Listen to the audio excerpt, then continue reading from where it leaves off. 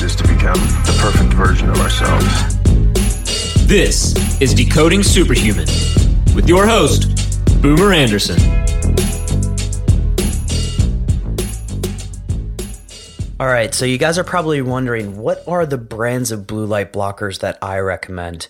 Well, one of them is the sponsor for today's podcast, and they are BLUblox. I've had the CEO, Andy Mant, on the show before where we got into a really deep dive on blue light. And you know that if you get any amount of blue light in your glasses, no matter if it's 3%, 10%, whatever, it does disrupt melatonin production. And so Andy has created blue light blockers that hold up to the highest standards. And in fact, and I'll link to it in the show notes, you can see when he's tested it versus other brands that they always come out on top. And so quality is a thing I appreciate and is what exactly I recommend for all of our clients. But if you head over to blublox.com, that's BLUBLOX.com, and plug in the code DS15, you're going to get 15% off. And now, on with the show.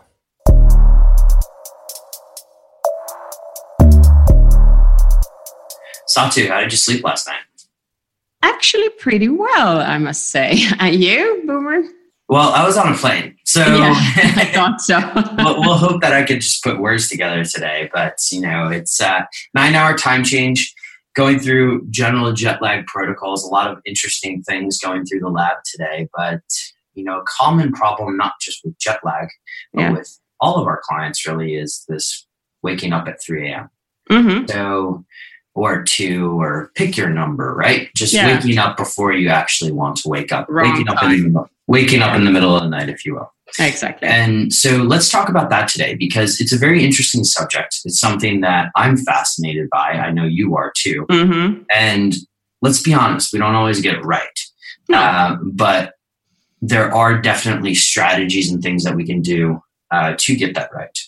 Absolutely. So just to lay the framework for this is very interesting. And Satsu, you sent me this article, but McKinsey published an article basically, and this is McKinsey, the large consulting company, basically under the headline of what to do when you're awake at 3 a.m. We're going to link to the show notes in this one. And the show notes will be at decodingsuperhuman.com/3 a.m. That's the number 3 a.m. And so the question is what to do when you're awake at 3 a.m. So let's dive into that a little bit, shall we, Salsier? Yes, I think that's a good way to start solving the problem. Yeah, exactly. Yeah. So again, very common problem with high-profile people, entrepreneurs, executives, anyone with ambition, really, or just a lot on their mind. And, we've all been there, right? Yeah. You're stressed, or you're not even stressed, but you wake up for no apparent reason at 2, 3 a.m. Now, let's talk a little bit about why that may happen. Yeah. Kick things off? Sure. Thanks, Boomer. I think there are multiple reasons. One of the issues might be what do you do before you go to sleep, and also what do you do during the day? How do you eat, train, and so on? Typically, what I've noticed with myself is that if I eat a heavy dinner very late, that affects not necessarily the sleep when I can fall asleep easily, but then suddenly 2 a.m., and that's specifically 2, I wake up. And especially if there has been alcohol involved, that's also 2 a.m. That's what happens. Then there's the other part. Why do I wake up? And that's typically 3 a.m. Is more of the mind. So it's the body problem that I explained, that why I wake up at 2, and then there's the mind issue at 3 a.m. And that's just thoughts. And it's not necessarily that I have a negative stress. It's more like, I have all these ideas what to do about this. And then it's just so difficult to turn it off. Mm-hmm. And that's what we're going to also talk about, I guess, what to do when that happens. Absolutely. Those are typical examples for myself, at least. Yeah, and I think you alluded to some very good ones. Food late in the evening is definitely one. We can talk a little bit about why that may be the reason that you wake up. Alcohol is definitely one as well. And there's something that the Chinese medicine practitioners believe that 2, 3 a.m. could be a sign of liver dysfunction. Yeah. Which, if you're drinking alcohol, newsflash, you're kind of using your liver a little bit. But let's break these down both in terms of food as well as drinking, and just sort of giving people some best practices, because ultimately what we want to do for you guys here is to give you just easy things that you can institute in your life to just make it work better. So let's kick things off with food. Indeed. Good. I would recommend not to eat 3 hours before you go to sleep in order to prevent that.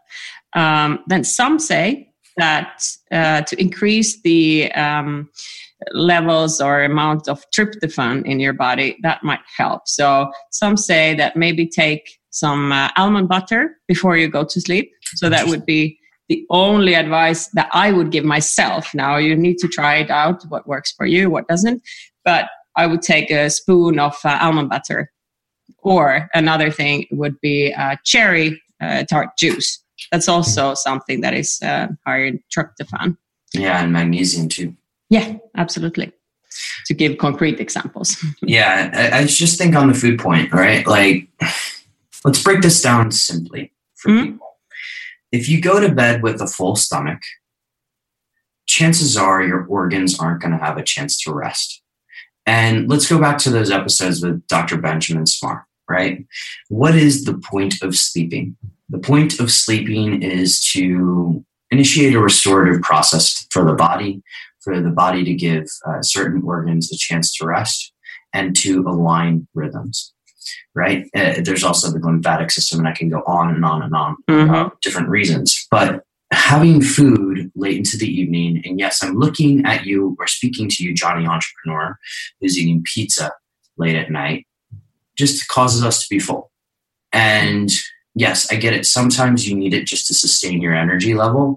But broadly speaking, if we can have you go through that restorative process in a proper way, you'll feel better the next day. You'll be more productive. So yes, if it's 3 hours, if it's 2 hours, whatever it is, you don't really want to be eating up into the point when you go to bed. The guys at Oura have put together some data on this where they looked at lowest resting heart rate throughout the evening. And the earlier it comes, the better you go through that restorative process and feel the next day. Yeah. And so one of the number one influencers on that resting heart rate is food. Number 2 is alcohol. Yeah. Do you want to touch a little bit on that one? Well, now that you mentioned Oura, and I use it myself, I can see a very clear difference. If I had 1 glass or 2 glasses of wine, I don't really drink much, but when I do, it's typically wine, and the heart rate won't drop. I normally start my night around heart rate 47, and it stays somewhere below 50. But if I've had alcohol, it stays until 2 a.m., somewhere above 50, and then it starts dropping. So imagine how much recovery can you actually get if your heart is doing that and your liver is working on burning the alcohol. Absolutely. And keep in mind, guys, Satu's an athlete, right? So that numbers here are a little less important, but more the fact that you want it to just generally go lower as soon as possible throughout the evening. The one other thing that I want to add on alcohol is just sort of the obvious one in the room is deep sleep. You will blow your deep sleep to smithereens by drinking a lot of alcohol. We can prove this with various data points, etc. There's numerous studies out there on this. Yeah. And I know myself, beyond 2 glasses of wine equals a bad night's sleep for me. So I think for those listening out there, just, key takeaways on the food and alcohol is, earlier, the better. And on the alcohol, the less, the better.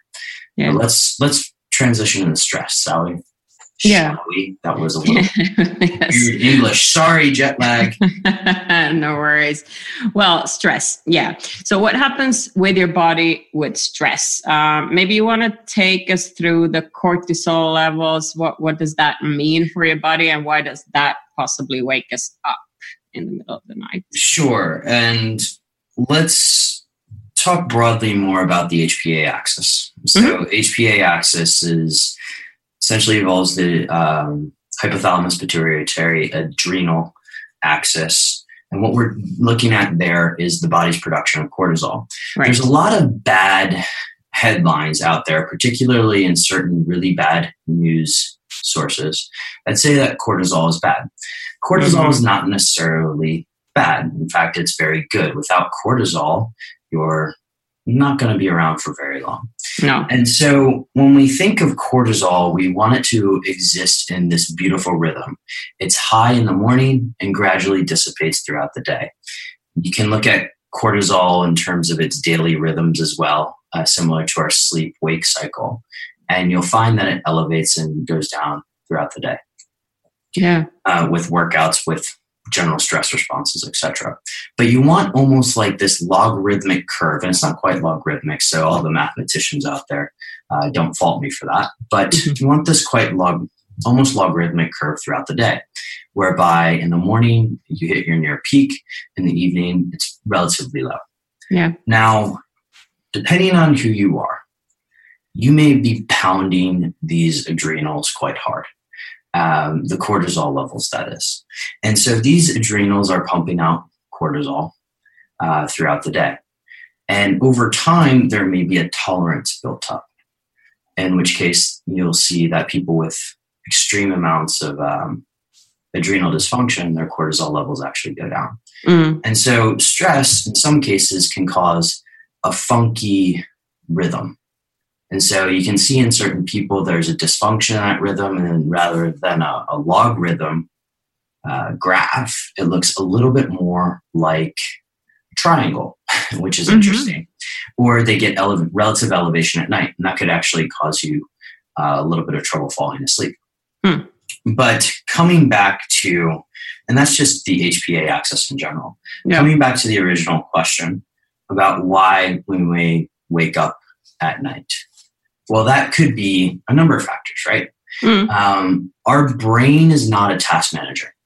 And so usually I like to think of when people wake up in the middle of the night, it's because they're thinking of something that they either A, forgot to do, or need to get going on, etc. Yeah. And the question is how do we deal with that?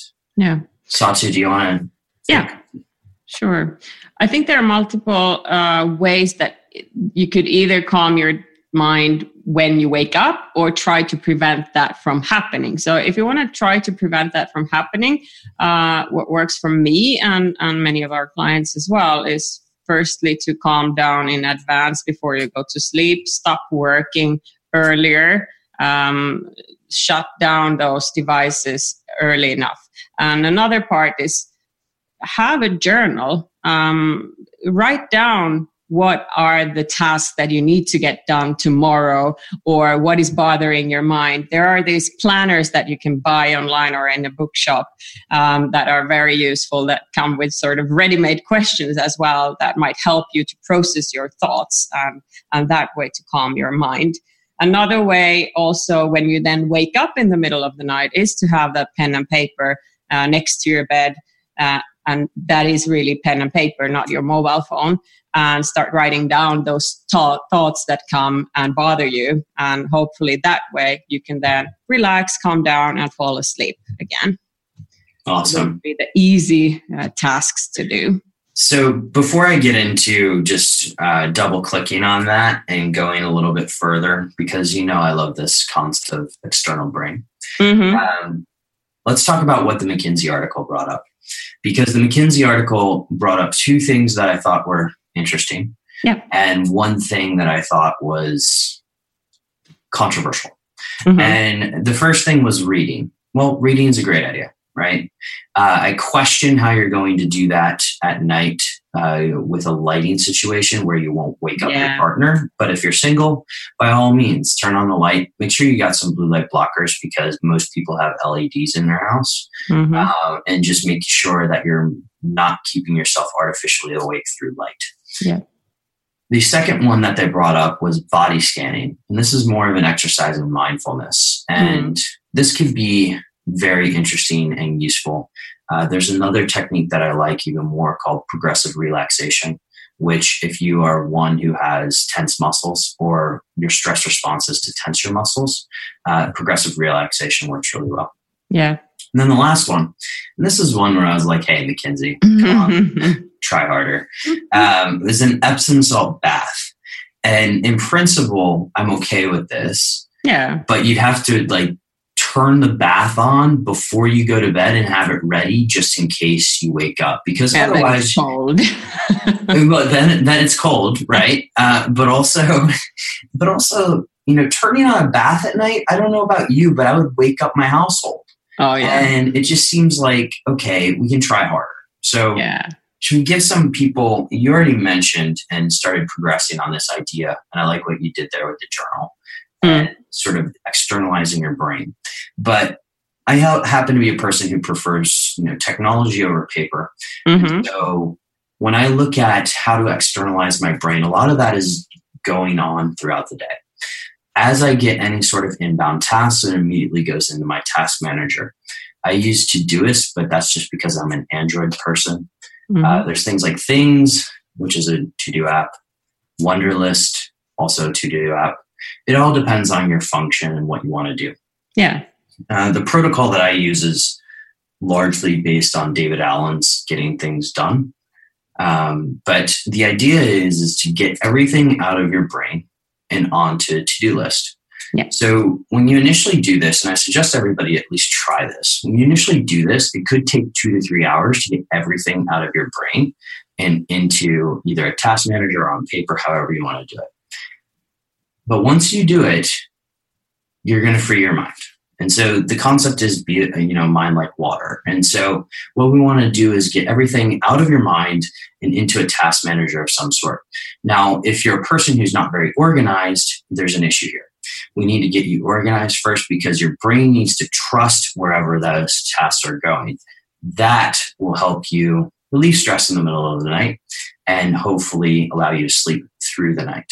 I know that when I don't go through my process, which is largely one of capture, then organization, and then structuring to get it done.